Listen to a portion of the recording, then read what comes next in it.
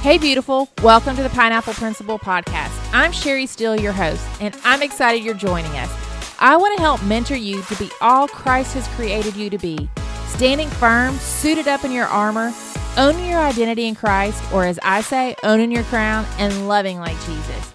If what you hear encourages, uplifts, and makes you want to dig deeper into your relationship with Jesus, make sure to subscribe wherever you listen and follow us for more encouragement on Instagram at Pineapple Principle.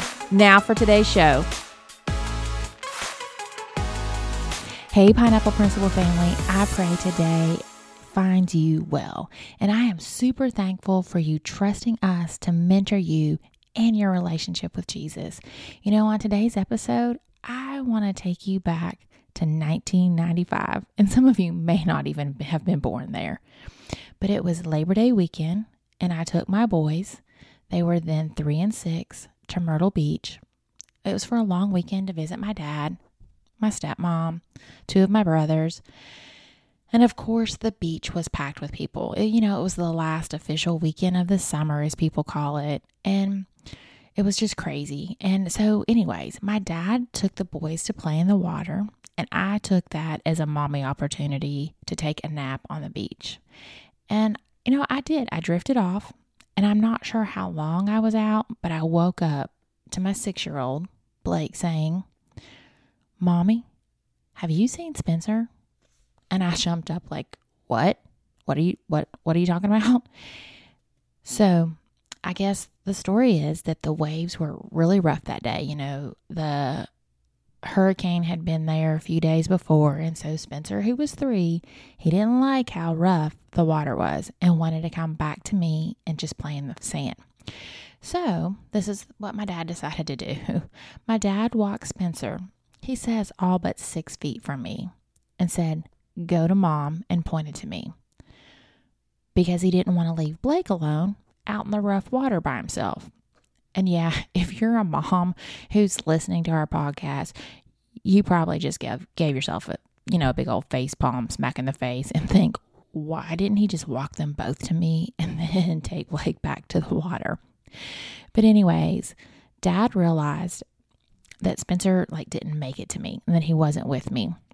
And so he and my stepmom and my sister-in-law started looking for him. So, I jump up after Blake says this, find my dad, and got that whole story that I just told you of what happened. First thing I did was I ran to the parking lot, because you all, he was this adorable, curly-haired, big blonde-headed curl kids. He was just adorable. He's still adorable. But anyways, my first thought is, somebody snagged my cute little kid and took off with them and was headed out of there with them. So I am screaming his name like a crazy person, thinking, how am I going to leave this beach without my baby? And how am I going to tell Jimmy, worst case scenario, what was going on in my head? Everything was just crazy. Every, book, show where a kid had gotten kidnapped was going through my head and flooding my brain. And so I'm just screaming for him, just looking for him. And after I searched the parking lot with my dad, I headed back to the beach, area, still acting like a crazy woman, asking everyone if they had seen this little blonde, curly-headed boy. And about the 3rd person that I went to, this lady looked at me and she goes, "Is that him?" and pointed. And there was my stepmom walking back up the beach towards me with him. And of course, I still freaked out on him and was like, "Where were you? Why did you walk away?" Being, that crazy mom. And my stepmom was like, "Calm down. He's okay." And of course, my dad was like, "We don't need to tell Jimmy about this." And I'm like, "Really, Dad?" And all the while, my 2 brothers were out in the ocean playing, having a good time, clueless to what was happening. And, they didn't know that I was this crazy hot mess mom out there searching for Spencer. We actually didn't stay much longer. And then when we went back to my dad's, I got in the shower, and y'all, I literally broke down bawling in the shower, crying. Just, thinking of what could have happened. And then I started crying because I was so thankful to have my baby boy with me. It was probably one of the scariest times I have ever had as a parent. It was crazy, and I am forever thankful that guardian angel found him and returned him to us, because that is what we've called that person that had him when my stepmom found him. The lady had seen him coming, and so she just took him by the hand and started walking him back the way he came, hoping that she would be able to find his parents. And so for years, we have called this woman, his guardian angel.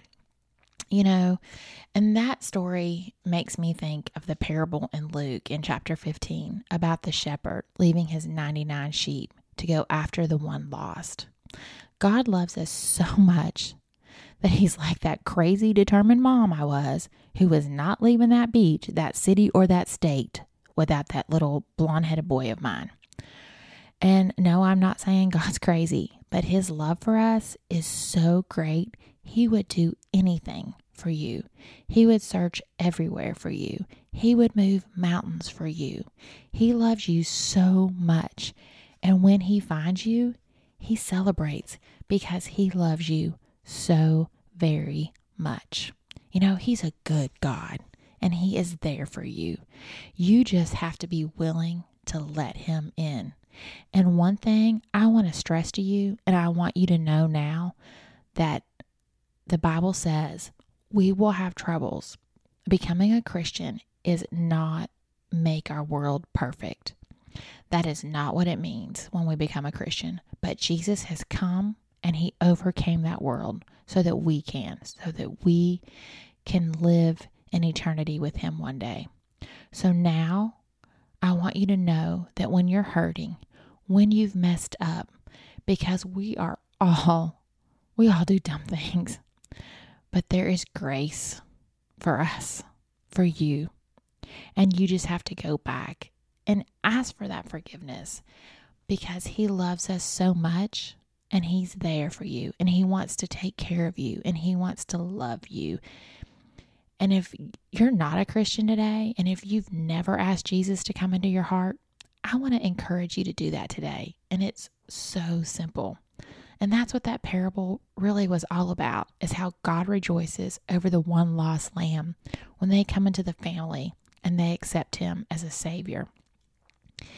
If you have asked Jesus to come into your heart, that is awesome and that is amazing. But if you haven't, I want to help you do that today. And it's simple. Just repeat after me. Dear Jesus, I love you, and I want to make you my Savior. I want to ask you to live in my heart.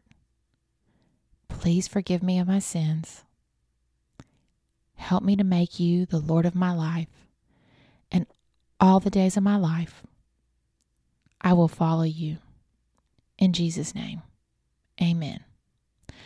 So I want you to remember how crazy God is for you, and he would leave the 99 to come after you, because you are beautiful and you are so loved, and he just wants to wrap his big arms around you and take care of you and be there for you, because he's a good God.